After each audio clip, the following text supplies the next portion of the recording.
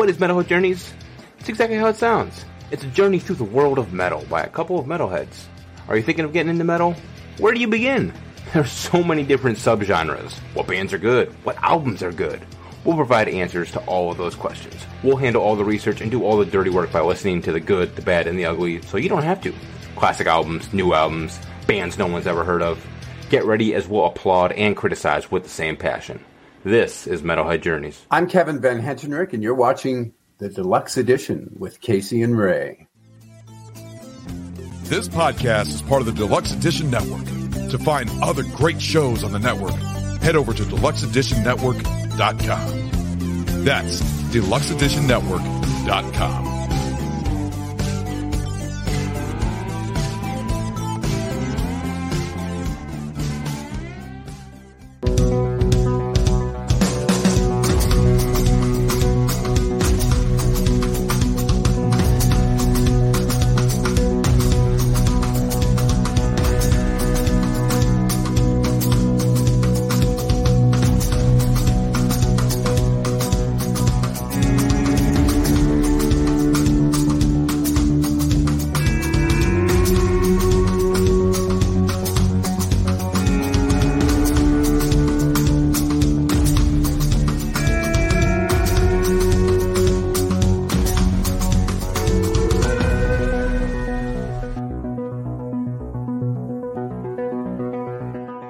Hello and welcome to another episode of Deluxe Edition. I am your host, Casey Shearer, and joining me, as always, Ray, the podcaster. What's going on, Casey?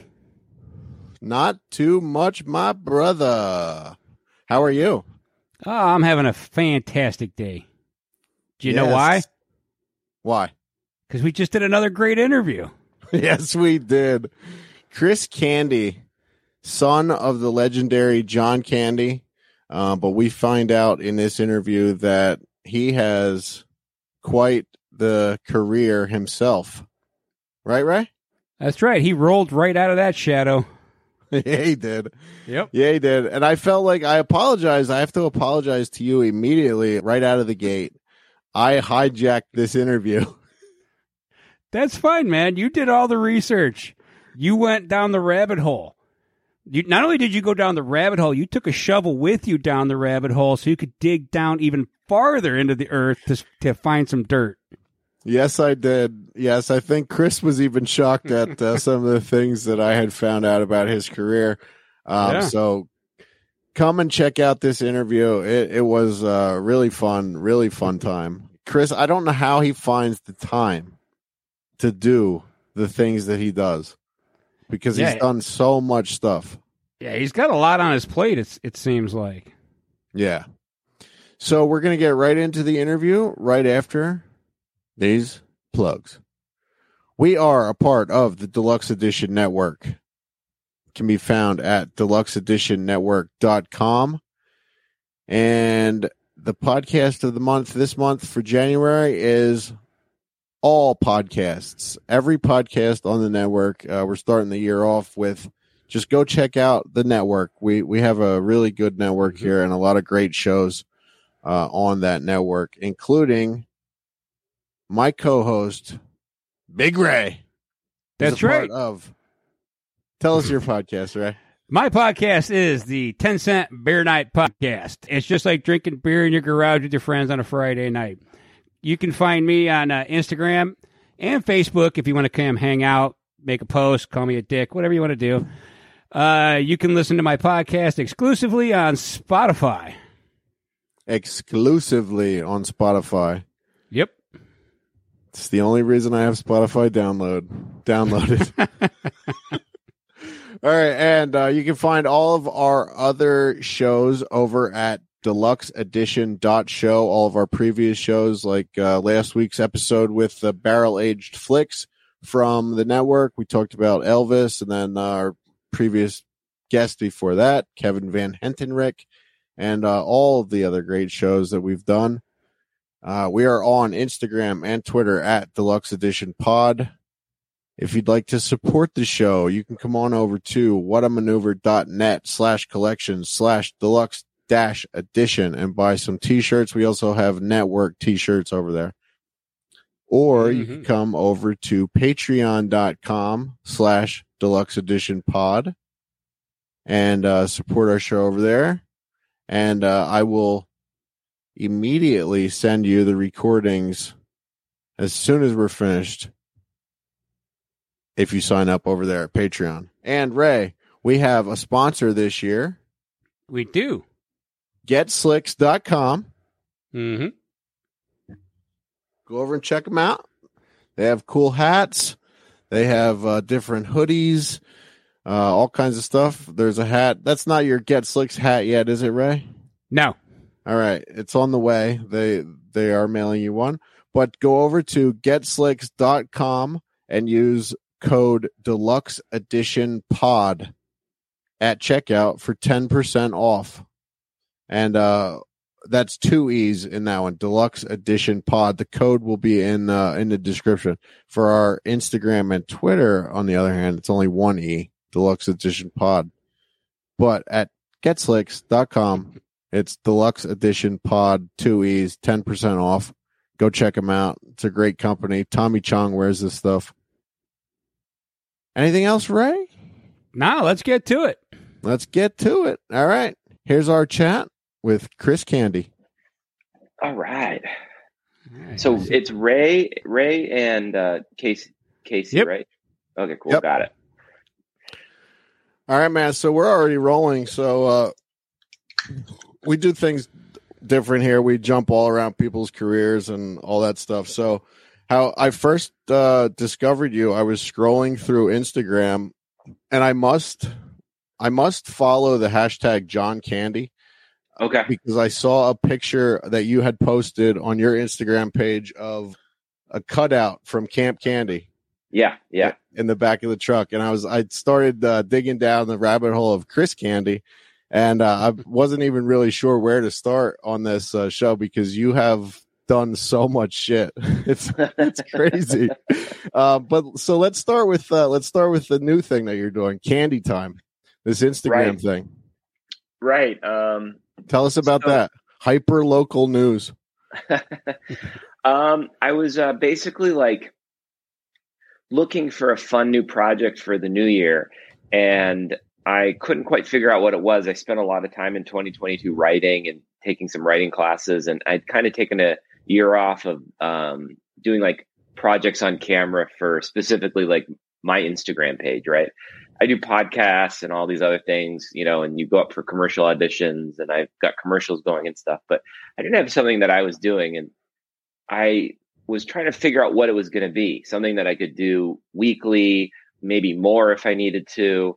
And I've been obsessed with NPR, local news, and like, especially this one interviewer named Huell Hauser. Huell Hauser was this interviewer who was on like public broadcast.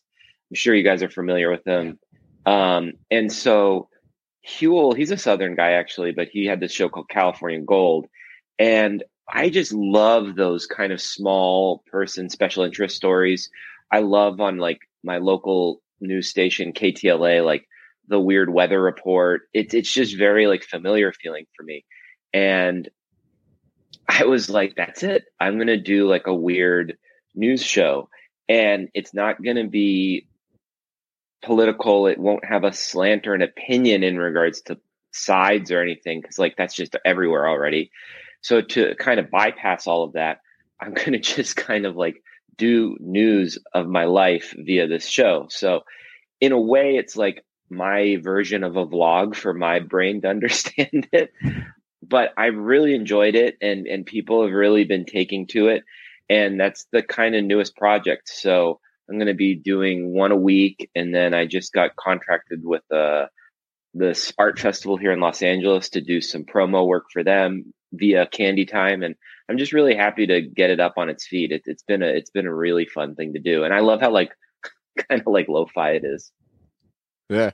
It's awesome. You've only done 2 of them so far as this recording. Right. But going back to Huell Hauser, so I've sort of become friends with Mark Singer since doing this, because of doing this podcast. And Mark not introduced me because Huell passed away a couple years ago, but turned me on to Huell Hauser. And do you know the story about him? Like you mentioned, he was a Southern guy, Tennessee, and I think he worked in New York for a while, and then came out to California. Mm-hmm. And he was just like, he wanted to do that show, the California Gold, and he just went and like sold it to PBS. He just went and to every PBS station in California and just sold himself, and he was like, and then had a hit show. That show is awesome. Yeah, I didn't know that story, but I do know that even last night I was actually at a friend's show, and we were talking about Huell, and he had another show that my friend was talking about called The Bench, which I just learned about last night, and it was like he would go to a famous area in LA and sit on a bench and then very randomly wait for people to come in and have a conversation with him. It was very early, like reality TV. And I guess awesome. He did it a few times. He did it on like Hollywood Boulevard. He did it down at the Redondo Pier. But from what I heard is he didn't like the tone of the show because it could kind of get dark. But I had the opportunity to meet him once. I was out in Joshua Tree, and I was having breakfast, and I just heard his voice. It was that famous kind of, well, all right, golly, kind of, just, cherubic, awesome Southern voice. And I turned over and it was him, and I introduced myself. And at the time I just he was, there are a few people that really, impress me in regards to like, I got to say hi. Right. I mean, but that person was like, I absolutely have to introduce myself. So it was very cool. He was a neat guy, and I'm happy I had that interchange. So to kind of go towards Candy Time, it was just like, it's my kind of homage to that in my own little internet kind of way. Yeah. Awesome. Yeah. If anyone out there listening or watching hasn't seen Huell Hauser's California Gold, go check it out. It's on YouTube. You can find a ton of them on there. Yeah. ChapmanUniversity.com. It's like a college down here in Orange County. They have all of his episodes. They have the whole thing. So you can just watch them all. And I think if anyone is looking to watch an episode, they either have to do the Baghdad Cafe episode, which is very funny, or the crazy thing with him is he juxtaposition. Like he went to like one of his first episodes was going to like a lowrider convention. So he was just like, it's like this Southern white dude interviewing all these like homies, and like, it was just really, really cool. He just dove right in. Yeah. So yeah, God bless that guy. He's the best. Yeah. One of the good ones that I remember that I saw was him at Coachella, where he's checking everything. And like this, I just remember this kid like coming up to him, probably like tripping his balls off, and he's like, Huell Hauser, gave him a high five. I know. He totally, he was the absolute best. Yeah. That show is just perfect. So yeah, so that those are people I've always been into, and Huell's one of them. And yeah, I don't know. I just, with the Candy Time thing, it's like, just something fun and easy. And I think that people have been enjoying that. So yeah, more to come. Yeah. Awesome. So you're going to do it once a week? I think for right now. And then I'll ramp it up a little bit, maybe do like a Friday after hours episode. I don't know. It's like, we'll just see what it grows into. It's as busy or not busy as my life gets. But the fun thing about them is they're not a huge pain in the ass to put together. Like, I can kind of go in and film it and then build it. And I have a great crew of friends that help make the graphics. And so, it's kind of drag and drop at the moment, and then I can build it out. So yeah, I'm excited. This week's episode will be very funny. Awesome. Very cool. All right. Let's talk about Hill Hikers a little bit. Oh shit. Probably the most recent short that you did, right?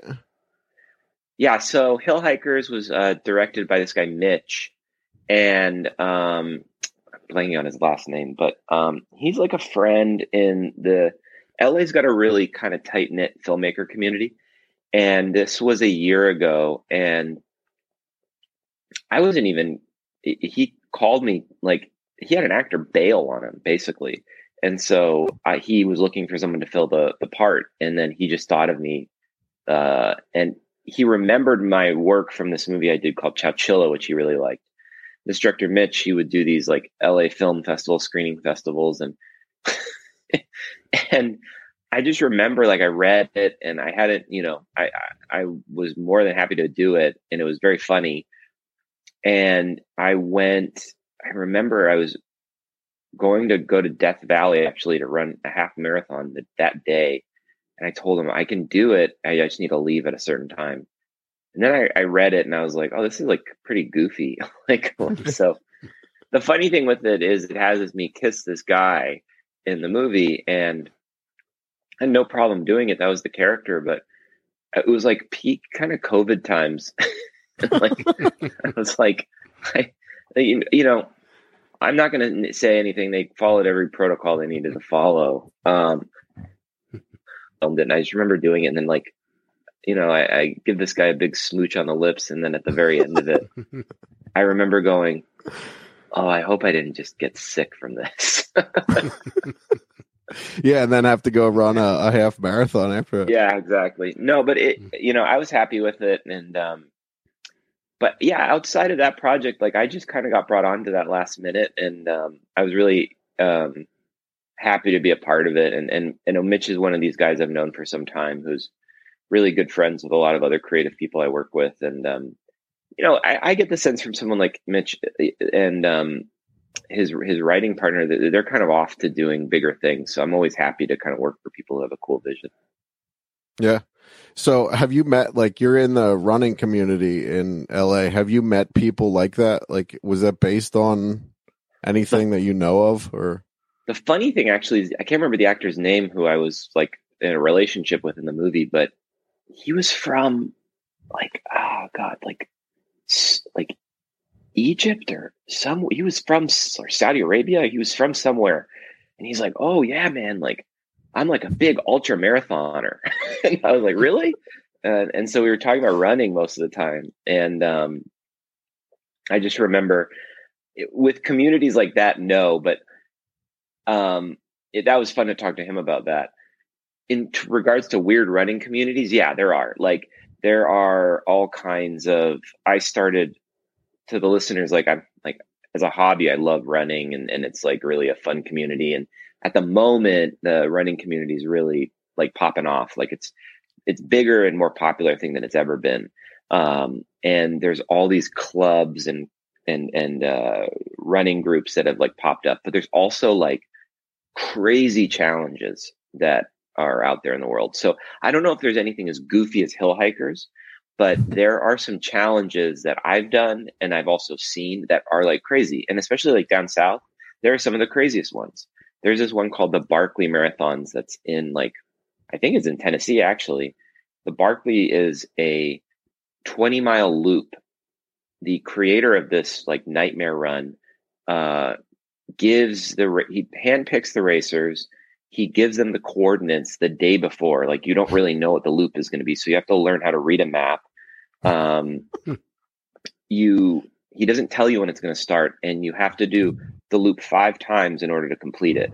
The first time you have to do it one direction, the second time another direction, and you reverse it. So it's constantly disjointing you or confusing you and messing up your whole thing. And it's one of the most crazy things. There's a really great documentary about it on Netflix called the Barkley Marathons. It is. For me, I did one that this guy David Goggins created, who's this like fitness nut, called the 4x4, and it was 4 miles every 4 hours for 48 hours.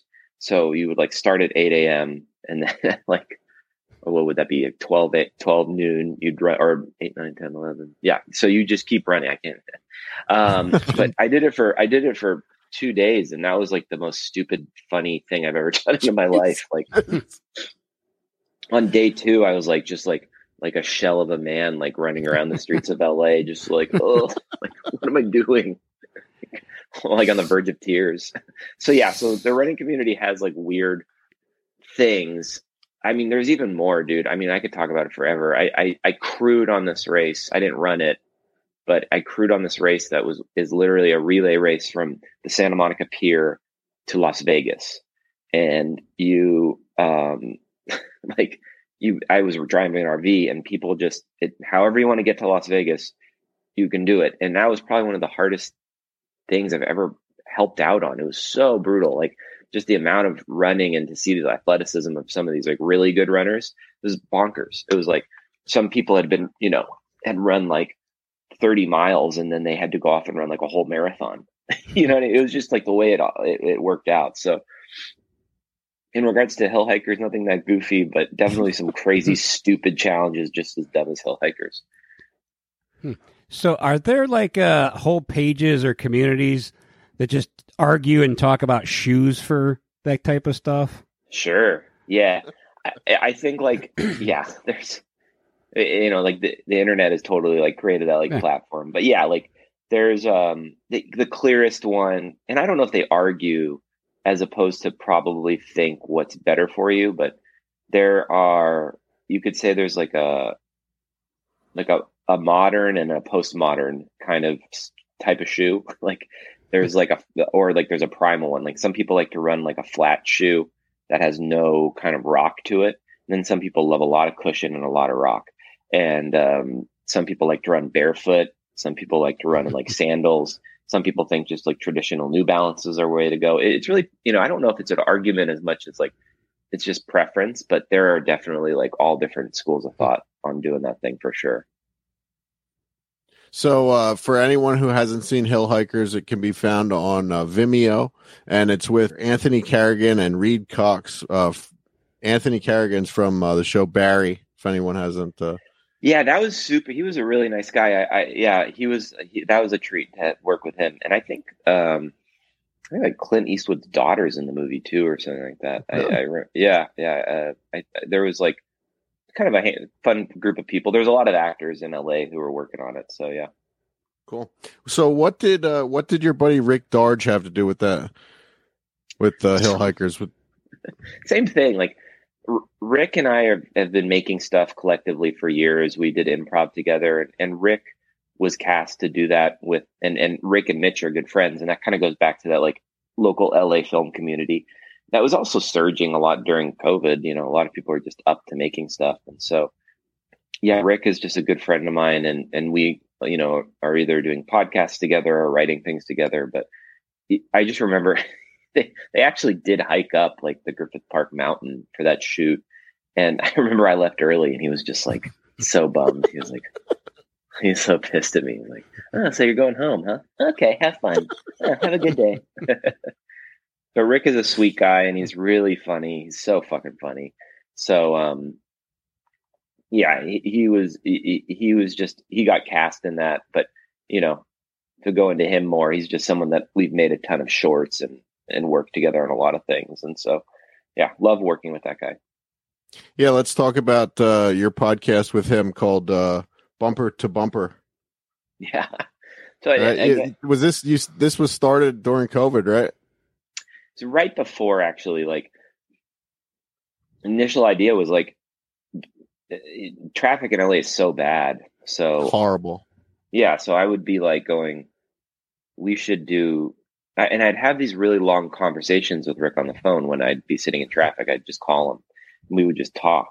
And I was like, this is the podcast. This is what a podcast would be. Just us fucking talking shit. And so then the very early episodes, we were in a car. He was in his car. I was in my car. And then we developed it further where we would pick someone up and they would be in that person's car.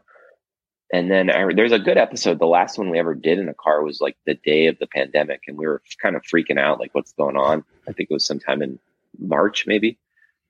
And then it turned in, and so the cleverness of that early idea then like melted during the pandemic. And then it just turned into any other type of podcast where it was just kind of two guys talking. And the fun thing with Bumper to Bumper is it's always kind of morphed and grown, and it doesn't really have any parameters to it, similar to this. It's just a bunch of people talking. Mm-hmm. But he loves to like, it's created these two characters for sure. And like, he likes to kind of like gang up on me, and I'm always just like, don't do that. Anyone who's listened, like that seems to be the roles we've taken. But in general, Rick and I get along very well, but it's kind of become like heightened professional wrestling style podcast, kind of like talking shit and trying to one up the other person. Yeah, I listened to like watched the first maybe 5 or 6, and then jumped into like the 100th episode, and I was like, oh, they're not even in a car anymore. Yeah. I think we have like a fun group of people who listen, and it's like, if you just want to like listen to your buddies talk shit, then that's Bumper to Bumper. It's like literally that. That's all it is. It's just like, and like you'll get like, you know, conspiracy theories from Rick, and you'll get like my like nice guy filter of Rick. You know, I don't know. I just try and like, we try and balance each other out, I think, the whole time. I was listening to actually during my trip the other day through the Redwood Forest that I was talking about at the beginning.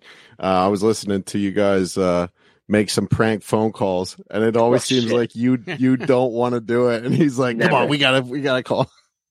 Well, he's like, Rick is he's a troll. Like Rick he's really good at it. Like he is of the culture of people who are on message boards talking shit, you know? So it's like, he knows how to just like get under someone's skin. And I remember there was like, I had a friend who went on like a really shitty date, and dude was super rude to her. And I was just like, I felt so bad for my friend. And I was like, let me get Rick on him. This was the one that I listened to. Yeah, Rick has a burner. And dude, he went so in on that episode. I was like, holy shit. And our friend Aldous, who we do the show with, we were both like, oh, fuck. But, you know, in that episode particularly, I was more, I at the end of the day didn't want there to be any repercussion for my friend. I just didn't want anything to get, you don't know how crazy people can get. So I was more kind of nervous about the real world applications of that. And thankfully nothing happened. But I think for me, I will always kind of think in that regard, and Rick will definitely not give a fuck. So when he talks about the conspiracy theories, does he really believe that shit? Is he? Because I have a friend like that. I have a friend that I did a podcast with before, and he definitely believes all the shit that he says. No, Rick is, this is a great example. Like,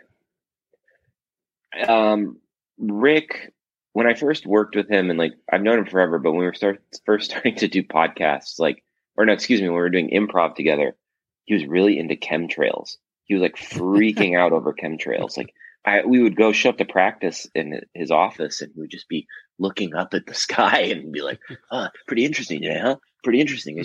Like he was and so he kind of gets all into some of them, and then he drops them, you know. And Rick is someone who is willing to pivot at the drop of a hat. So like if it is false, he'll drop it. But I think the nice way to put this is like, I think sometimes some conspiracy people just have like creative brains and they don't know what the fuck to do with themselves. And so they just like entertain these ideas. And I think that they're just like attracted to the stories of them. But I mean, it's like you've got the Ghostbusters poster, like, Dan Aykroyd's not a conspiracy theorist, but he believes in ghosts. Like he like is all in. Like he will like tell stories, and like, you know, I've spent some time with him, but he's not afraid to talk about that stuff. So, you know, you kind of just have to go with it. And I do think though, like, yeah, Rick, you know, I think someone once asked him like, now, how much of this do you believe to be true? 25%, 50%, 70%, 75%, or all in? You know, so yeah, I'm kind of constantly doing that with him.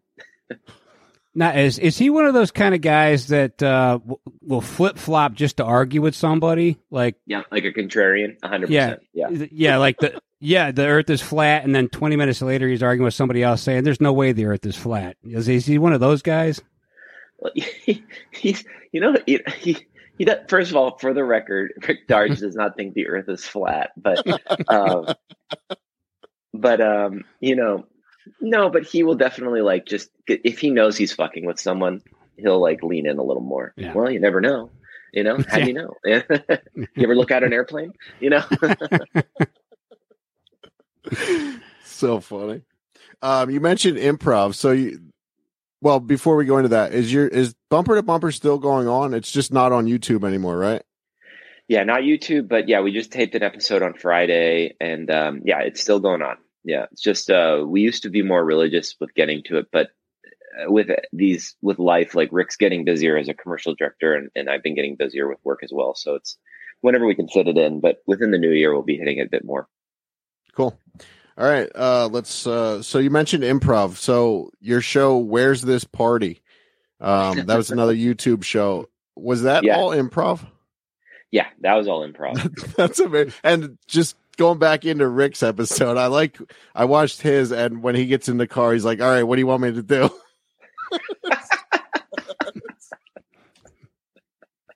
Yeah. Yeah, that happened. Yes. So for the listeners, like, Where's This Party was, still exists, but it was this, improv based comedy show. Again, similar to Candy Time. I was looking for something that when web shows were kind of more relevant and that was kind of the thing to do, looking for a thing that was easy to put together and then get good comedy going in through it. And, we were lucky. It was an easy show to do because I could tell some of these. So the story of it is, just to backtrack, is it's two low life Hollywood producers who live in like a dumpy apartment in Beverly Hills. And they're the type of people that you go to, a hotel bar in Beverly Hills, and they're hanging out there, having a martini, waiting for, the casting director from, ER to walk in, or they're waiting for, Steven Dorff to stop by. Kind of like people are so in the kind of like the scene of Hollywood, but have never had anything to do with it. And so the two characters, they're a couple, Richard and Lou, and Richard is a down and out movie producer. And he wrote this movie called Red Rover, which is about a dog who witnesses a murder. And he's desperately trying to get anybody in Hollywood to help direct him to getting this thing made. And it's based off of people who exist like that. In LA, there's just all kinds of kooky people. And this is one of them. And it was inspired off of my kind of like curiosity and infatuation with that type of character. And so because of that, we had access to so many fun people, because we would just write a prompt. Like Richard and Lou are picking up, Marvin Tate, the head of, special interest stories at the Hollywood Reporter. They met him at a SAG-AFTRA event, and he needs a ride back to his hotel. And so the whole show takes place in a car, and then it just starts with these two trying to get something out of Marvin Tate the whole episode, and that's what it was. And it was super fun. Like, we had Will Sasso, Dan Levy did an episode. We had Clark Duke. We had friends of mine who came on and played these awesome characters, and it was just so fun to do. Yeah, it's a really fun show. If anyone wants to check it out, they're all on YouTube as well. 3 seasons, I think, right? Yeah, we did 3 seasons, and it's funny you talk about conspiracy theories, because we were definitely like thinking about bringing it back, and then like maybe the joke would be like Richard created like a weird conspiracy documentary that did really well on YouTube, and he's like over Hollywood, and all he wants to talk about is the internet and YouTube. He's like, yeah, I'm through Hollywood, my YouTube channel, he's like, I just make up all kinds of shit. You know what I mean? Q, that's me, Yeah, man, definitely. You could definitely do something with that. Yeah. Let's talk about. So you were on the radio for quite a while too, right? Are you still on the radio? KXLU. Yeah. So I went to school at Loyola Marymount University, and and that's in Los Angeles, and I graduated there. But there's a really cool radio station that it was based out of there, and it's basically like for LA radio, like every band eventually starts out that station's gates. So Nirvana played there, Red Hot Chili Peppers, a lot of bands kind of got their first airplay ever in LA on that station, because it's just a bunch of cool like punk rocker kids hanging out and doing their thing. So I was fortunate enough to get a time slot there, and I still do it. And this year I'm going to be doing more with it. It's just, I can't give it up because it's FM radio. Like, it's just the coolest thing to me still. Like this leads kind of into Candy Time. I just love that kind of platform of having an FM radio station, and there's something just so neat about it. And maybe it's not that important anymore with podcasts. I mean, when podcasts were starting, it was so hard for me to like jump over to that platform. I was like, but I have a radio show, but like maybe only 15 people listen, dude. You know what I mean? It's like, we're not sure. So yes, I still do that. And, that was, again, to go back to improv, I did that show with my friend Carlos Moreira, who I went to high school with. And there's a chunk of time with KXLU and Noise Pollution where we did some of the craziest improv on that show. Noise Pollution has a SoundCloud that you can find, and there's some of the most backwards ass improv of all time on there, where we would again like create like a fake radio show and meaning like we would create a fake episode of radio, so it would always kind of change. And, one would be like a law help show, and the prompt would be like the two lawyers who are giving law advice are like surfers from Redondo Beach, and they're just alpha bros. And, we'd be talking like, and my friend and I, he's a good buddy of mine. Like, he's one of the most fun people to improv with. We used to do, before all of that, like we went to high school together, and this one teacher would let us lead prayer because it was a Catholic high school. And we would go up and do these two-handed fucking prayers that were insane. We'd be like, everybody, we all know that Jesus Christ wore Nike Jordan 1s. We know this. It is fact. And he was the first person to slam dunk on a cross. Like, it was just like, it was just silly. It was super silly. And like, we'd always like slam things together. And I loved that stuff. And I those are some of my favorite improv memories of working with that guy. So he's a designer and does a lot of stuff in the agriculture world. Did improv come easy for you, or did you have to work at it? Could you say you were doing it in high school already? Yeah, I did have to work at it. I think improv is like a good conversation. I think it's like you guys can do it because it's just like we're talking and it's all about agreeing and listening and kind of like figuring it out where to get things in. To get the formula of improv, I had to learn it, I could do Noise Pollution, but that was just kind of like just chatter, we were just like kind of talk about whatever. But, once I started taking classes with UCB and I did some groundling stuff, and then I ended up at Second City in LA when that was still here, I fucking sucked sometimes because it's like, it's such a specific thing. It's like you're learning how to work and play with someone you've never done anything with. And it's literally like learning another language. And it's all about, simplifying things for the audience and listening. So, because I had this one teacher Jason Schatz, and he really helped me figure it out, where it was just like, just simplify it. Like, what's that one person's perspective, and just keep heightening it and listening. And like, it does become this kind of Jedi behavior improv. Like, you would just like learn how, and some of the best improvisers, I'm just like in awe of. I'm just like, oh my God, they're so good. TJ and Dave, they're really great. Holly Laurent, I worked with her. She was my teacher. She was just unbelievable. And then you see like some of these other improvisers, like it would always be like this, the lower level shows, entry level shows would be us, like at Second City. And then the hosts would always be these powerhouse teams who had been, from Chicago, Second City, in Los Angeles. And dude, I'm so bummed there's not a Second City LA now, but this woman, Jamie Moyer, is so fucking funny. Like, just look her up, because her improv is just like, is like steamrolls. So good. Yeah. Just, and actually another really great improviser is Will Sasso. Yeah. He's incredible. He did an episode of Where's This Party, and he's a buddy, and his improvising is like, I just am like, it's like chilling because he's so good. It's just like, yeah, he kills me. So yeah. So anyways, yeah, but it is it's a muscle you have to learn to do. I haven't done it in some time, but as like some annoying bumper to bumper listener once pointed out, he's like, Chris needs to stop whining about how there's no improv. Like, you literally have a podcast. I was like, fuck off, bro. Like, and you could have one too, dude. Anybody can have one now. Yeah, I know. Everyone does have a fucking podcast. Yeah. Well, it's crazy, dude. Like, I live near the Troubadour here in LA, and podcasts have like taken over. Like, there are literally people who will pay tickets to go watch people do their podcast, like tape their podcast at like the Troubadour. It's like replacing rock bands. It's funny. Fuck, I'm putting stands in my living room.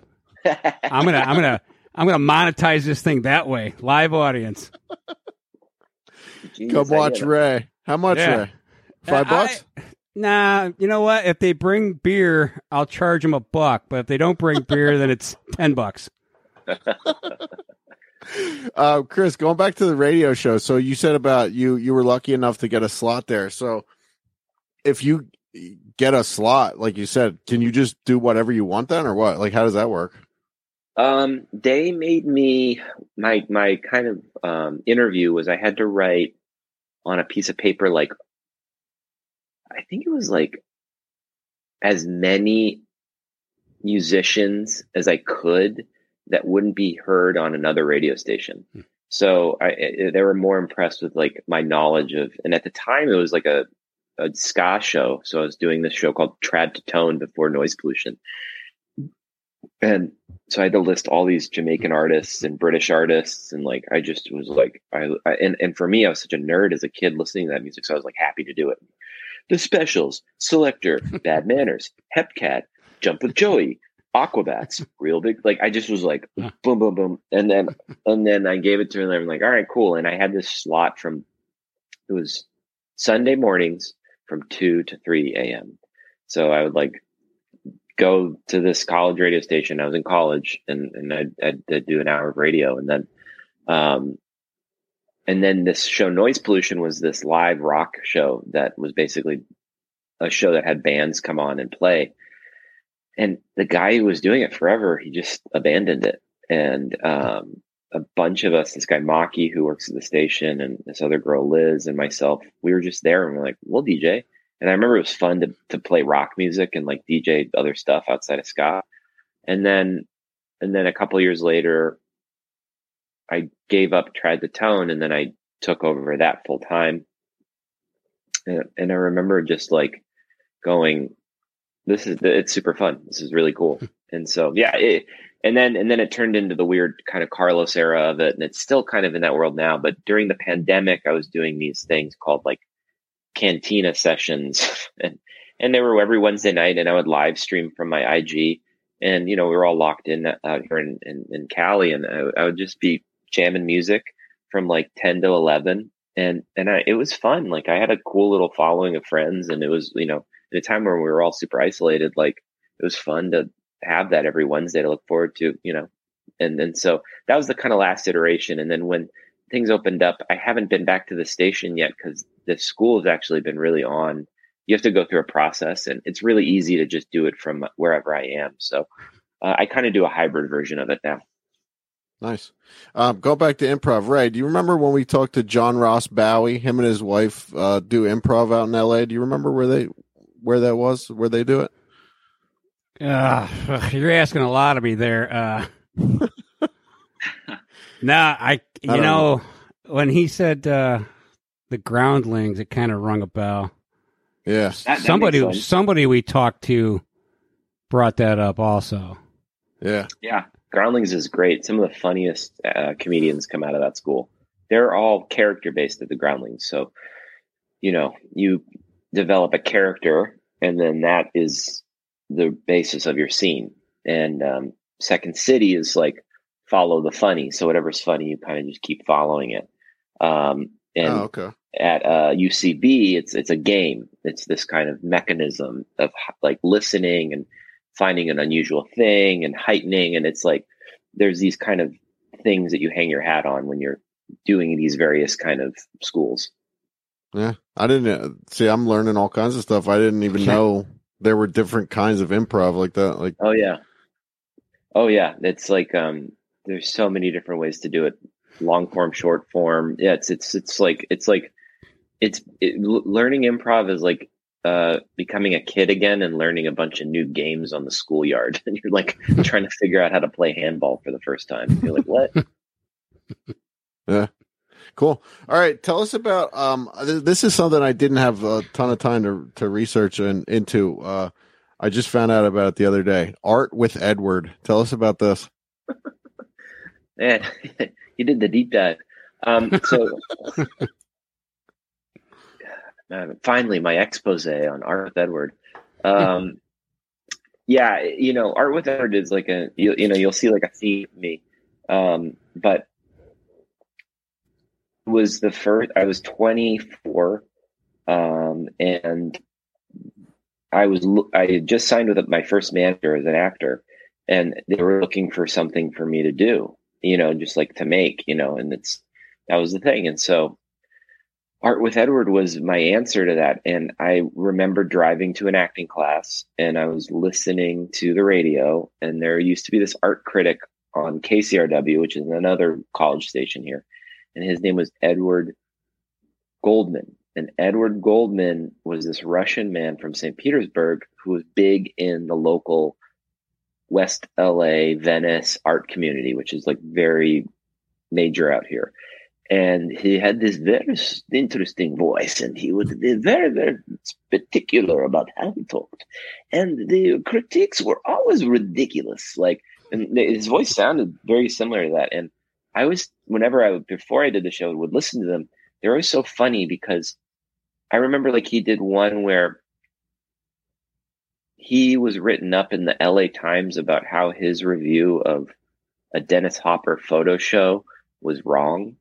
And then he went on his own radio platform to say how ridiculous that was and how he was very right.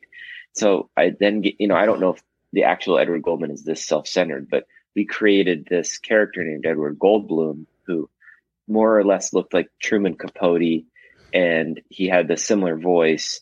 And it was a way to go and interview LA artists and kind of do these similar Huell Hauser-esque type shows. And in the beginning, it kind of did okay. And, I always love those ones. We did one on what it would be was we would do a work of art. So this guy, Ed Ruscha, who's this very famous painter. We did he has one called The Back of Hollywood, and it's a beautiful painting from the reverse side of Hollywood. And so we did a hike up to the backside of Hollywood. And then it was an episode, and we cracked jokes along the way. We interviewed this really beautiful mural painter, but the shows would always be kind of forcing this goofy character into this very serious art world. And that was the kind of juxtaposition of it. And I loved doing it, and I did it as long as I could, but inevitably it had a very niche following. And, he's just I think, you just have to try things. And I love all the characters that I created thus far. And, to go into my dad's world of stuff, he created so many characters. So I kind of find it fun to go think about characters I've created. It's kind of cool to think of it that way. Yeah. I feel they're at least with Richard or Edward or, the Candy Time thing is really more me, but it's at least with those two, it's I created a cool, different kind of character. That's neat. Yeah, absolutely. Yeah, I'm looking forward to going back and checking some of those out. So thanks, we am I missing anything, Ray? I have a lot of stuff yet. No, just keep rolling. All right. Yeah, you're doing a good job today, Casey. Good job. Thanks. So you mentioned your dad, the legendary John Candy, and that you've been acting since you were a kid. Were you encouraged to follow in his footsteps? I heard you say before that you didn't want to follow in his footsteps. Why? I think it's any kind of father-son relationship. There's this, maybe some sons have no problem doing it. But I looked at it as I'm going to do my own thing. And I really was caught up in wanting to be my own person. And I did always feel that. I felt I wouldn't have ever been taken. This is a very junior way of thinking, a kind of young way of thinking, but I just never thought that I would ever be properly critiqued or judged, or I was so full of myself. I really was being in that situation really messes you up. And I if you don't really get that figured out, it can continue to mess you up. But I just had a lot of naive kind of green perspectives on it. And so, I remember like I took a acting class when I went to Santa Monica City College before I went to LMU. And, I like never told anybody in the class. And I remember the teacher, she was like, "You're really good. You could be like a Jack Lemmon or a John Candy." And I didn't ever tell her. And I thought that was so funny. And then I remember at the end of the class, I was like, I told her that. And I'm like I was revealing something, but I remember being in the class. Like, I was like, I want to make sure I'm good, but the reality is we were all so bad at that acting class because we were all so new. I mean, I'm sure some people were very good, but it just was a stupid way to look at it. Like, I do really think like you have to work it, and I think one of the biggest things I ever learned was like how much work goes into actually like doing your thing. And one of the things I never got to really understand was because I didn't get the opportunity to ask was like, how much work did my dad put into doing what he did? Because when you're a kid, it just kind of like appears and presents itself to you. And, I think I got caught up with that early on thinking like, oh, it would just come to me, oh, it's going to come naturally. Yeah, there's a part of me, I think there is this thing of, do you have it or do you not have it? And I think that it helps to come from someone who is wildly talented. There's some kind of like fairy dust there. But, to answer your question, like why didn't want to, I think it's just because I was kind of stupid. Because the funny thing was like, I was performing and acting and doing stuff like even though I wasn't, I was playing music, but I was like, oh, I'm not an actor though, or I don't know. I just was like kind of hiding behind just like actually looking under the hood and going like, what would it look like if I actually did this? Because the minute I did commit to it, I was like, oh, damn, there's a lot of work here. And there's a lot of like, you got to really respect this thing. It's not like, it's just not something that you do. And some people do, some people, that's how they get through their career. But for me, I was like, wow, there's a lot of strength in this art form. You have to really respect it.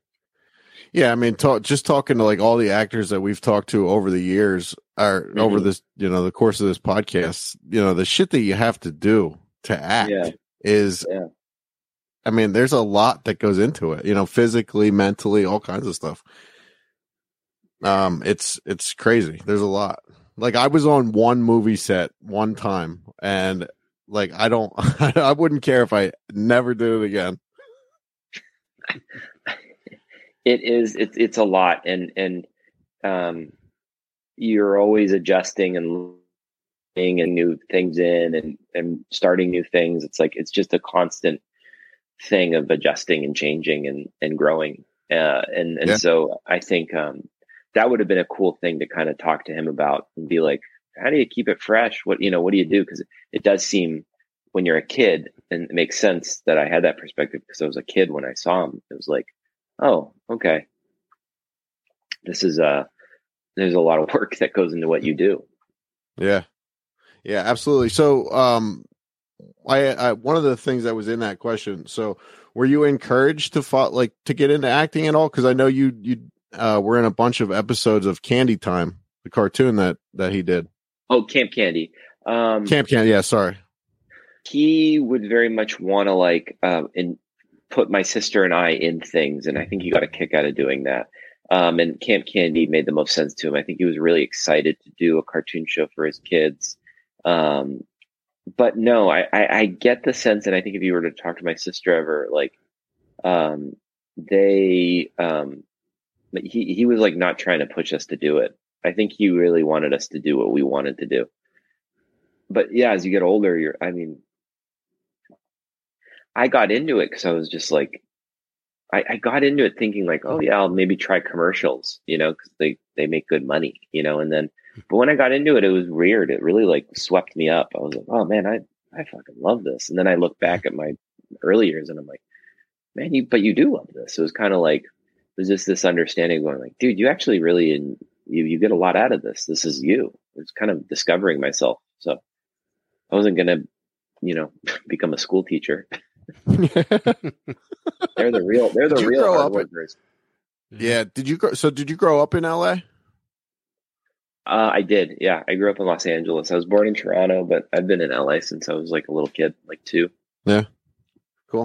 All right, so something that's still current that you're doing is Never Not Run, the podcast. So when my girlfriend told me not to say this because she thought I would sound stupid, but I'm going to say it. So when I first saw this, I told Kevin Van Hentenryck this the other week. I don't really start doing any actual research until the person confirms. So like after I saw that picture that you posted of your the cardboard cutout. Oh yeah. I went to your Instagram and I just like glanced at your profile and I saw Never Not Run. And for some reason that was in my head that you did a podcast about running, but you weren't a runner. And so now I'm a person who listens to a podcast about running who doesn't run. But you are very involved in the running community. And we talked about it a little bit earlier. Yeah. Well, that's fine to think that. I got into running when I was younger, like I was in my 20s. I was always like an overweight kid, and running, I lost a ton of weight running, and I really I learned like the power for me about running, and it was just this really awesome kind of solo time, and the endorphins and just the activity, and like I just love it. It's just I still love it, and but it's to what I think we were talking about earlier is like with those crazy races, like I just was like, I've run a couple marathons and I've been around the community, and like I was just like, there's a funny humor to this too, and like we have a bit of a sense of humor about running, me and my buddy Mark. And so again, the phrase "Never Not Run" came from a lyric in one of my first bands. I wrote it in one of the lyrics, and it really just meant like never not run. It was like, I don't know, it's like it was like a dumb little 20-something idea. And then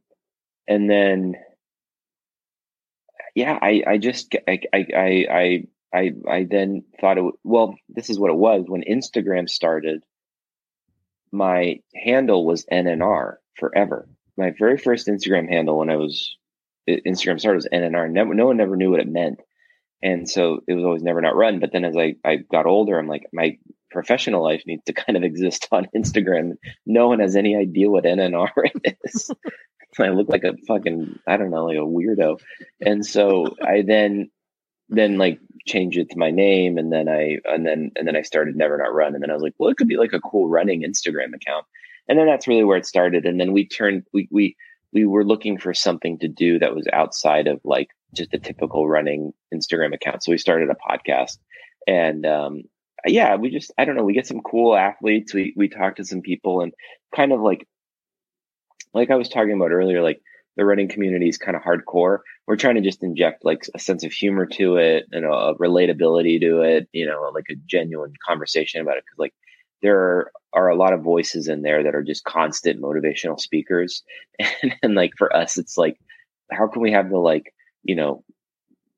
regular podcast conversation about running? And yeah, it seems to be doing pretty well, but that's what it is. We hold 4 races throughout the year that are all digital meetup races. So you can either meet us for like a personal meetup if we have a location, or like if you guys happen to be on the East Coast and want to run it, you could be a part of it. And it's just a group chat, and we kind of support each other, send photos, and then we end up raising money for some charity that,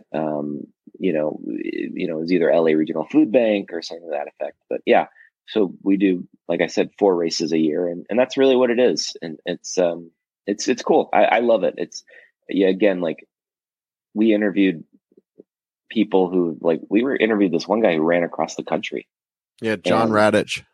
Oh, dude. I don't know. I really loved that episode. It's in my notes. Yeah. That guy, holy shit. Right. And he runs in fucking Kirkland shoes. I'm trying to tell my girlfriend this. I'm like, he runs in Costco shoes. He ran across the country in Costco shoes. And that's no way. I was like, yeah, believe me. I'm like, you did it. Yeah. He was a treat, dude. Like, and then like, who else did we get? Bill Maeda was really cool. Real quick, before you go jump into anyone else, So John Radich, he ran across the country from the Santa Monica Pier he had to dip his feet into the water and at the Santa Monica Pier, and then dipped his feet into the ocean at the Atlantic City Boardwalk, 3,700 miles. And not like the only time he wasn't running was when he was sleeping. Yeah, there are a couple of people who've done those runs, and we met John at the LA Marathon bib pickup, and there's this very infamous race in California called the Badwater 135, and it's a 135-mile foot race in like the middle of summer. It's like usually 120 degrees, and you have like you go from the lowest point on planet Earth, the lowest sea level point, which is the Badwater Basin, all the way to the base of Mount Whitney. And if you accomplish this thing, you get this like belt buckle, and it's got like a skull on it. It's just pretty tough looking. And we were at the bib pickup, and we were doing an episode of the pod, and Mark spotted the belt buckle. And then we looked at this dude, and he was this really tall, gangly man with a mustache. And he was like, we just started talking to him at that moment, and he was the kindest person, and he just opened up and had all these interesting stories about running. And he said, "Oh yeah, if you ever want to hear crazy psychedelic stories about running Badwater, I got them." And then our eyes lit up because we were like, "Oh hell yeah!" And so we got John on the episode, and it was so cool. And yeah, like and then in our research, we discovered that he ran across the country, and he just was one of these endurance athletes who can withstand a lot. And those people impress me. I'm just so inspired by that type of person. Yeah, it was so fun to talk to him. Yeah, it was a treat. Yeah, it's a great heroes. Podcast, man.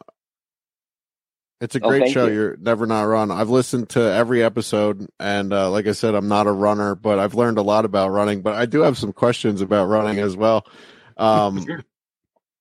So, one thing though about your podcast, like listening to the podcast, you and Matt are always like so nice and polite on the show.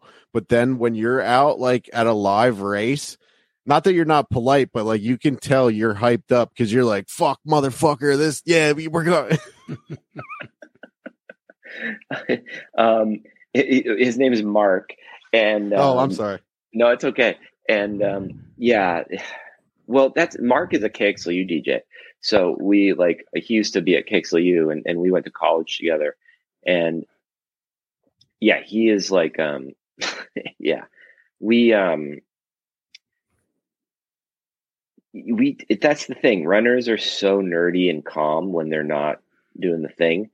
But when they're doing the thing, it's like bonkers. Like it's like, the LA Marathon is like batshit. Like it's like Lord of the Flies in the beginning. Like everyone's running. There's like dudes like peeing on like the walls or in corners. They can't go to the bathroom. It's like pure savagery, like in the very beginning of it. And it's the grand, like you learn so much about yourself when you do these kinds of things. And so, yeah, it just brings out like the fucking darkness. Like in most runs I go on, there's at one point where I'm just like, why the fuck do I do this?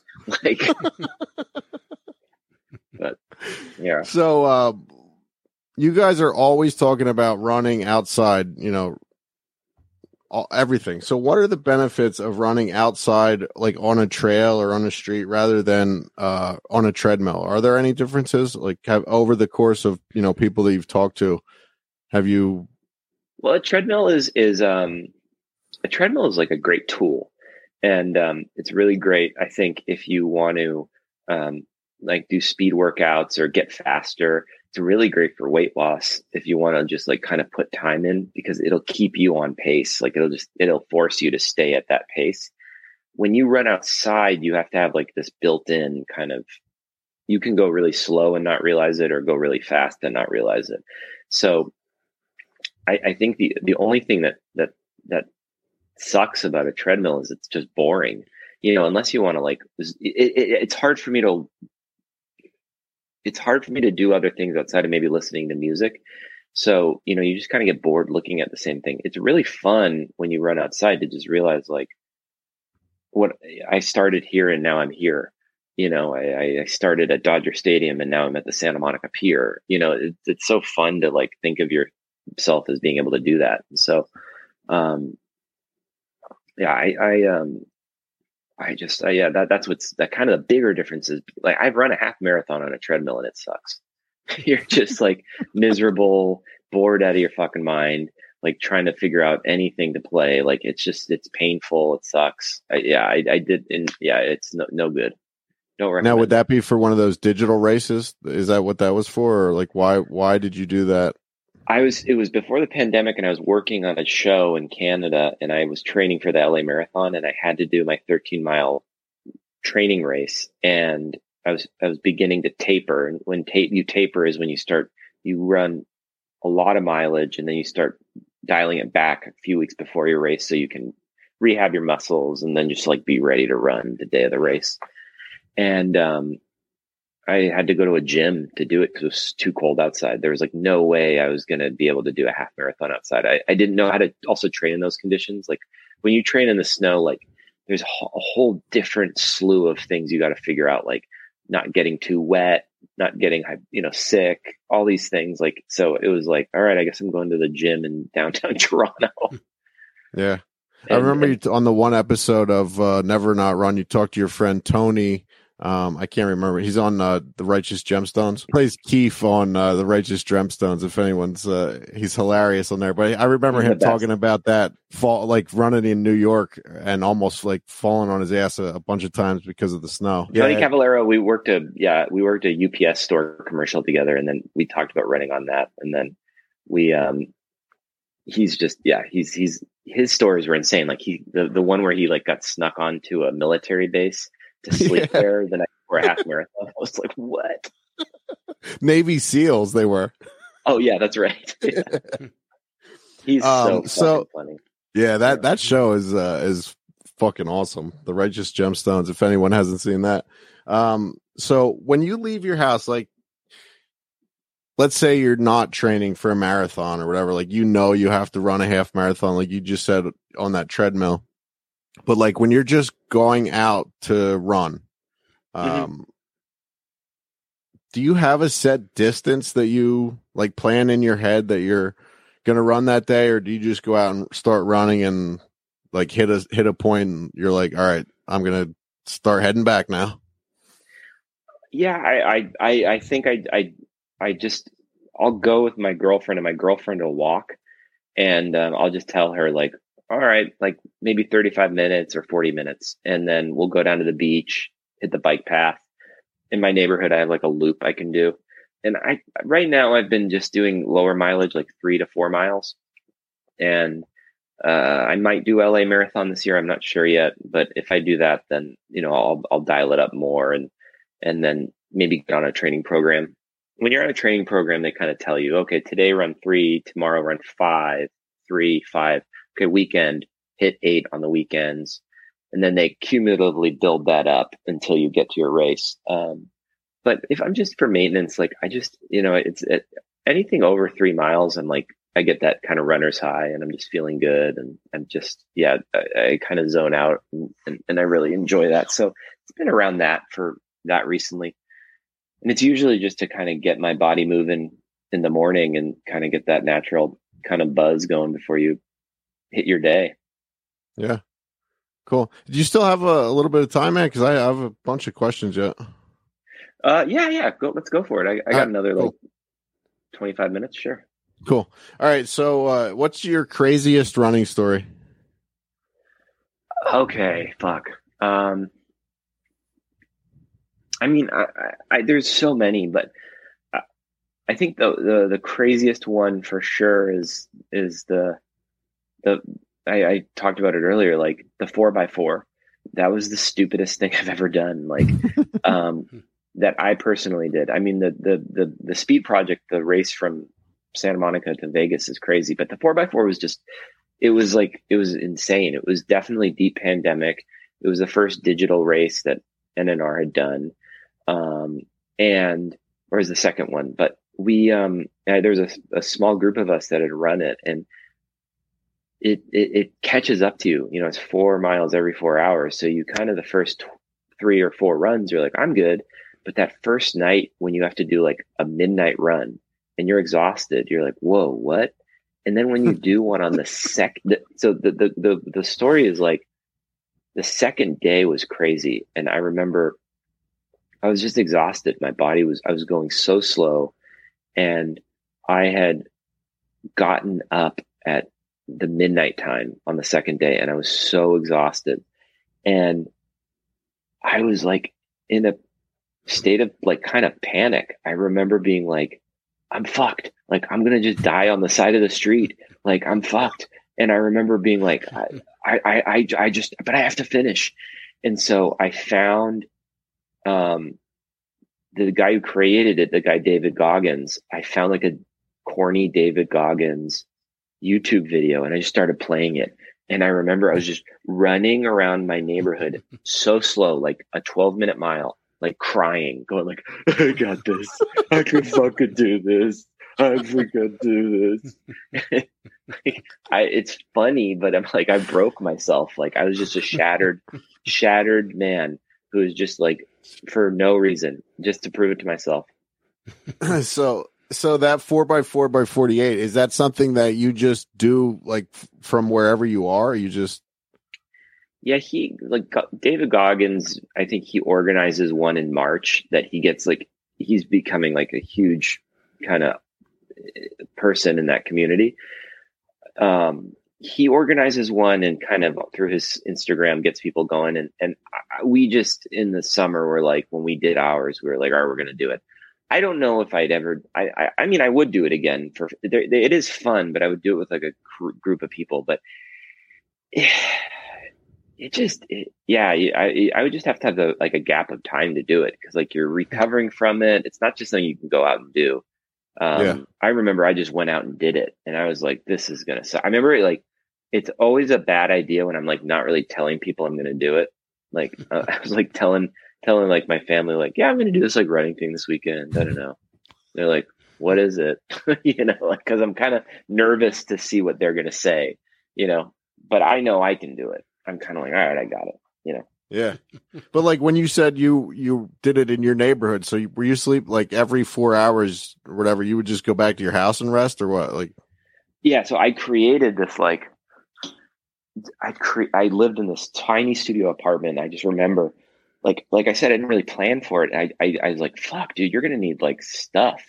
So I went to Trader Joe's and I just got like carbs, just like chips and fucking non-alcoholic beer, because I didn't want to like, it was one of those things where I was just like, I needed to keep calories going in, and because that is the thing, and so I just was like, I had like sodas and chips and hummus and like, I don't know, I was just like bought like a ton of shit, and like I remember like it was like a pigsty in there. I was just like, oh, like I remember one day during it, like I ordered from like Bevmo or one of those delivery services, like non-alcoholic beer. And I remember I was like dead. And like the guy came to the door and my credit card or my ID wouldn't scan. And I was just standing there. And when you do a race like that, like you want to be off your feet immediately. And I remember I was like standing there and he's just like looking at me like I'd just been like doing meth all weekend or something. And he was just like, and then he had to call the company and be like, yeah, man, like this guy's just drinking like mixers here. Like this isn't even alcohol. I was like, finally I was able to get it. And like I slammed one and like fell asleep for 3 hours. But yeah, that was easily the craziest thing I'd done. I mean, the first marathon is the most memorable one, but the 4x4 is definitely like the craziest, stupidest thing I've ever done. Like if you think about it, it's just like, yeah, and you can YouTube it. There's people who vlog their whole experience, and some like super, soldiers get through it like immediately, but like there's a lot of other people who are like, damn, this shit was hard. Yeah. Yeah, it sounds, I mean, especially since you just did it on your own, like it wasn't any like there was a race or anything, right? It was just there was a couple people just challenge yourself. Yeah, there's this guy Dan Fonder who does the Eagle Rock Run Club. He ran it. This other girl ran it. Her name was Summer. She ran it.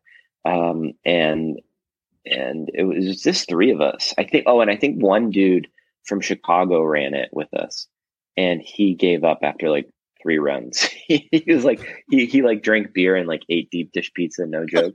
And then like he missed all the evening ones, and he was like, I'm fucking out. I'm good. Damn. So one of the things I hear a lot of people talk about on the podcast on Never Not Run is salt tablets. Why? Right. Why are people taking salt tablets on these runs?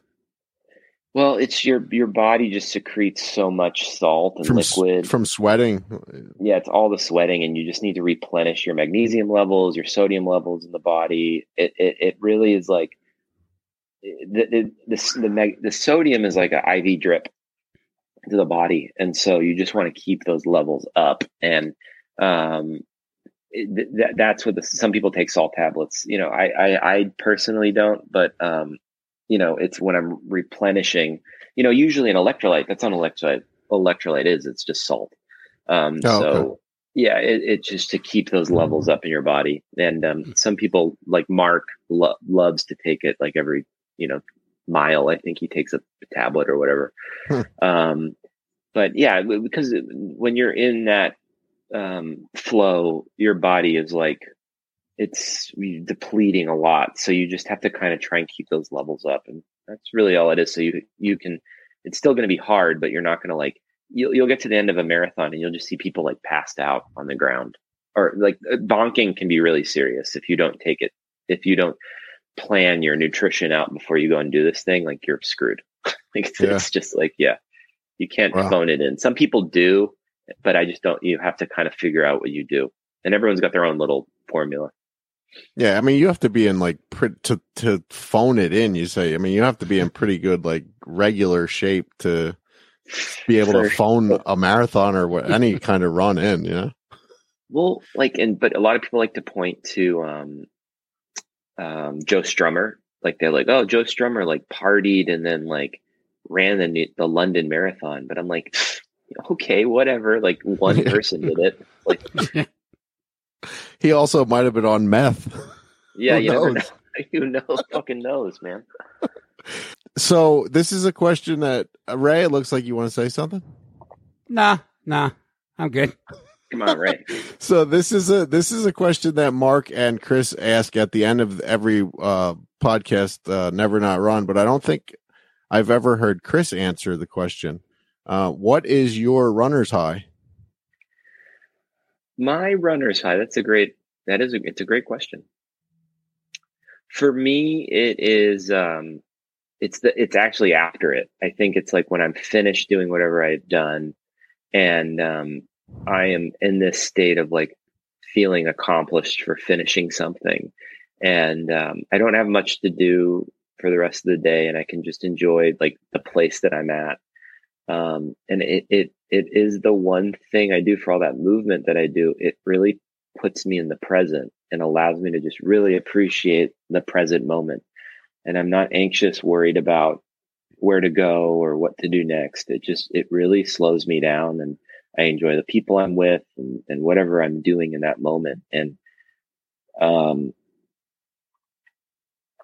I just get to think back on accomplishing things. I think that it feels so good to do that, and then think about how far I've come and that I'm still able to do it. And I mean that in a way of life. Like you just, it's just as you get older, you kind of can look back and appreciate what you've done along the way. Yeah. And it doesn't need to be a big thing. It could be a small thing like a run, Yeah. Well, it's a great podcast. Even, if you're not a runner like me, just go check it out. Never Not Run. Let's talk about, I have a bunch more stuff here, but I want to get to the important stuff. Let's talk about Chowchilla. I love this little short film, man. This is so fucking good. Oh, thanks, man. Again, it was like Chowchilla was, my friend Garen, who I did Where's This Party with, she wanted to make something, and she had access to this beautiful farm up in Chowchilla, California, which is basically on its way to Yosemite. And we wrote this script a couple years prior to filming it, and we were just like looking to do something different that kind of showed our chops. when you're an actor, you're constantly trying to figure out things that can help put yourself out there. And we wanted to make a really slick, sweet short film. And it's about a brother and sister who are about to sell their family farm. And the eve of the open house, a drug drop goes wrong in their front yard, and a bag of money is left there. And they don't want to sell their family farm. And so they find this money and they keep it. And from there, all of this like paranoia and nervousness comes. And it's a beautiful little short film, in my opinion. And it just, and that was a great culmination of bringing like Garen and I's like chemistry together with Rick's capacity to like make a beautiful piece of film. And we did it. And we got to take it to a handful of film festivals. And I'm going to watch it later. I just love that short film. Yeah. I watched it 3 or 4 times now. It's really good. Thank you, man. I really appreciate that. And yeah, I was just through Chowchilla the other week. Like I said earlier, I've been to California 20 times last year. I drove through Chowchilla. There's not a ton of stuff there. No. We carted a whole crew of friends up there and got everyone up there. My sister was up there. She helped and was in it. And we just really put together like it was so fun. It was just super fun weekend, just putting a movie together. So why, I wanted to ask you this. So why, because I had a hard time finding it. Like if you go to the Vimeo app on like a television, it's hard to find. Really? Yeah. Like I can find it on my phone, no problem. But so why put it on Vimeo rather than YouTube? Like what is because a lot of your stuff, like Hill Hikers is on there. Love Language, another thing that you did, is on there. I think, why are they all on Vimeo as opposed to YouTube? Mm-hmm. I think it has something to do with the video quality. I think that's what it is. And I think a lot of filmmakers also, Vimeo has these things called Staff Pick of the Week. It's basically programmers on Vimeo, and it's just uniquely different than YouTube. YouTube, a lot of people use for like monetization and a cool platform to get stuff out. But if you get a Staff Pick of the Week, it goes into this channel of people in the industry who are paying attention to up and coming filmmakers. So you mentioned Love Language, which is like another short that Rick and I made with Garen. That was an idea that got a staff pick. And through that, just in making it and getting a staff pick, we had meetings with, we had a meeting with like Sony Pictures from it, and wow. It gets on this radar that's a bit different than YouTube does. Obviously, if you're like a YouTube personality and you have like a really cool thing going on, that's great. But Vimeo specifically within the filmmaker community, people usually try and get a staff pick of the week, and they try and do a thing called short of the week or no budge. And you can those are all film festivals that people are kind of keeping tabs on. Cool. Yeah, like I said, it's really good. And I will post all the links to everything in the description of this as well. Let's see. I have a few more things here. I saw recently that you started wearing Sanooks. Right? Yeah. So that led me into you were Donovan Frankenreiter's guitar tech. Oh my God! You fucking amazing, dude. How does this happen? That's cool. Yeah. So I went to school for sound design, and I went to Loyola for sound design, and I still am good friends with this guy named John Hagler, and John is a professional front of house engineer for bands, and he when I got out of college, I was looking for work, and this is before I was an actor. And I just said, his nickname is Tito. I said, Tito, if you ever need anyone to do sound, I'd love to get on the road. And Tito was working for Donovan, and he hit me up and he's like, for sure. And Tito's from the punk rock community. And he's just like, yeah, this dude Donovan, you'd come on, you'd basically be lugging shit in all the time. And I can get you on the front of house board for the opening acts, and you can learn how to do live sound. And dude, I love it. I still love it. I miss that time. Donovan, I love that guy. I learned so much from that dude. he's so funny. He's such a cool entertainer. He gets how to be an entertainer. And he's like one of the most positive people that I've ever seen or like listened to. Yeah, he really is. And he was so fun to work with. And I spent about a year and a half of my life working with him. Like, and I think I did 3 or 4 tours. I can't remember, but we toured and they were bus tours. You know, I wasn't accustomed to that. So, you know, we'd go and I did, you know, East Coast, West Coast. We did a Europe tour together. And I loved working with that guy. So yeah. And then what it was I remember that was the beginning of me realizing like I wanted to actually be on stage and not behind the scenes. And what work that was going to take. And in that moment in working with Donovan, like he would let me play trumpet with him on a couple things. That's cool. But my job was to work for him. And that was what I was there for. And I learned a lot, but I did learn. I remember I was in like Heidelberg, Germany, and I was behind stage, like waiting for the show to be over. And I was just going like, man, you really want to be doing this thing. You want to do the thing he's doing, basically. And so then I just said, I'm going to have to bow out. And I wish I didn't actually. I wish I did one more tour with him. I really do. I miss that time quite a bit. Yeah. Being on the road like that, like I had a bunch, well, they're still friends, Citizens Band Radio. I found out that they were going on tour to, Austin City Limits. This was 15 years ago, maybe. And, I was like, hey, would you guys mind picking me up at my house on your way there? And they were like, if you can meet us up at the top of the ramp on, where the hell was it? 61 or whatever. I was like, absolutely. I fucking lugged my suitcase up to the ramp. They just pulled their bus up to the top of the ramp and we just went down all the way to Austin and back. And I just lugged all their shit everywhere. Like that was all I did for a free ride. It was awesome. Yeah. Even last night I had my friend Jeff Rosenstock, who's a musician. They played last night at the Long Beach Arena with this band Joyce Manor. It was a huge show. And like, they got me backstage and just for fun, I like helped them load their van. It was so fun. Yeah, I've done that a couple times for Lucas Nelson also when they played little shows and stuff. So yeah, it's always crazy like that.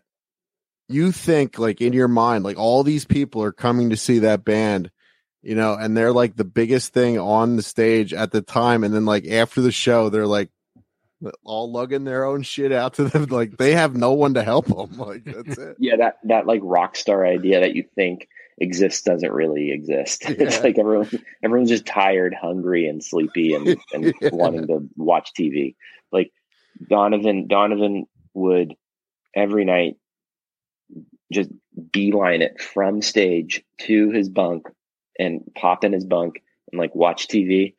He would like never drink, like maybe a beer every once in a while, but like just chill. He just was like, boom, like how can I like my stamina to keep doing this? And, you know, that was him.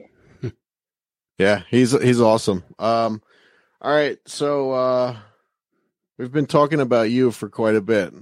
Let's talk about your dad just for a little bit here towards the end of the show. I listened to Kevin Nash's podcast. He just recently started a podcast a little while ago. It's called Click This. And he told a story about how your dad would always be at the shows whenever they were in LA, that like he remembers seeing your dad at he remembers walking into the, like, let's say the LA Forum, and your dad was there like before everyone, waiting for them to get there. Do you remember anything like this ever? Do you remember like going to any wrestling shows or anything with him? Yeah, totally. Because this would have been around, like you were a kid when the NWO was big, right? Yeah, that's funny. Yeah, he was there because I was there. He took me to I was into wrestling in that era and you know, loved at the time it was, rest in peace, Scott Hall, Razor Ramon, and I just loved the wrestling, Bret Hart and yeah, he took me and my friend Bran Hamaguchi and his driver who just recently passed away, his nephew, Frankie Hernandez, and his nephew, I can't remember his name, but we all would go to these events. I think I went to 2 or 3 of them with him. And he was just so cool about taking us to those things. I remember they were like, hey, what wrestler do you want to meet? And I was like, oh, no, I don't want to meet anyone, because I was so nervous.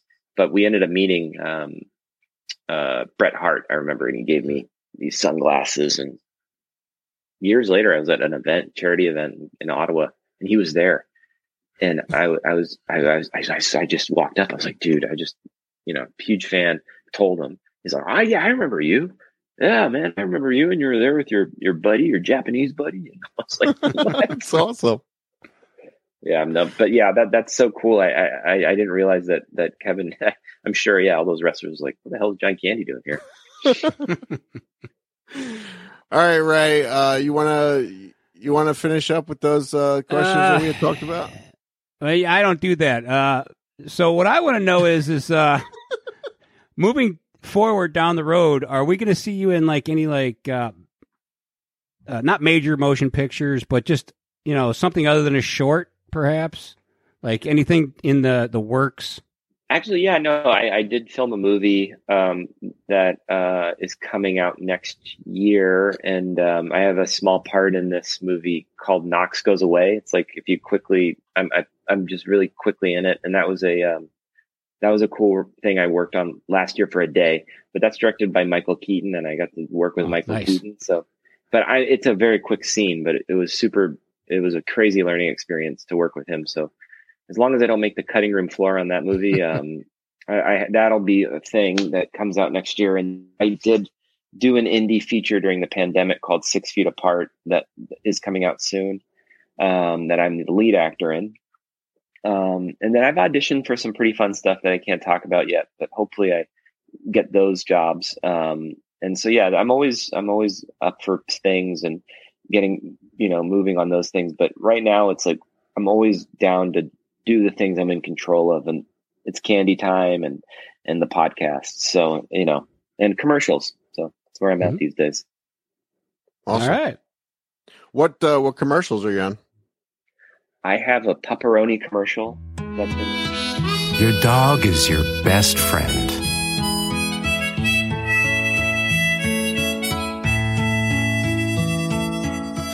But your dog's best friend is your ex-girlfriend.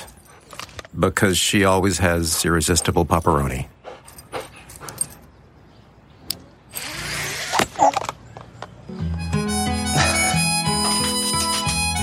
Be your best friend's best friend. And I'm also in a ServiceNow commercial, which is some tech company from San Diego. And then I'm still on hold, meaning like I filmed it, but it's a Home Depot commercial, funny enough. But I don't think they're going to probably release me from that one because it was a Christmas one and I was wearing a mask during it. You can see me at the very end of it, but since there's no masking kind of going on anymore, I think they'll probably drop that one. But yeah, I did a bunch of, I've done all of them. I've done Allstate, UPS store. I always will pop up on your TV whether you like it or not. But the pepperoni one's the biggest one. A lot of people have seen that one. Very cool. Ray, anything else from you? No, this was a lot of fun. Yeah, absolutely. Thanks, and Chris, one last question for me. Favorite John Candy movie? Oh man, dude, I think I love. Man, it's so tough. Planes, Trains is obviously the best one. Just watched it last night. Yeah, it's just so good. But then like. I love Who's Harry Crumb too. Like that movie's so fun, like so goofy, like kind of quirky comedy. But then like JFK is also incredible. That movie's awesome. They're all so good. He was such a ray of light. What a beautiful soul. Absolutely, man. Thank you for taking the time to do this, man. Oh, thank you for taking the time to doing all that research on my fucking my career. Absolutely, man. I'm a big fan now, man.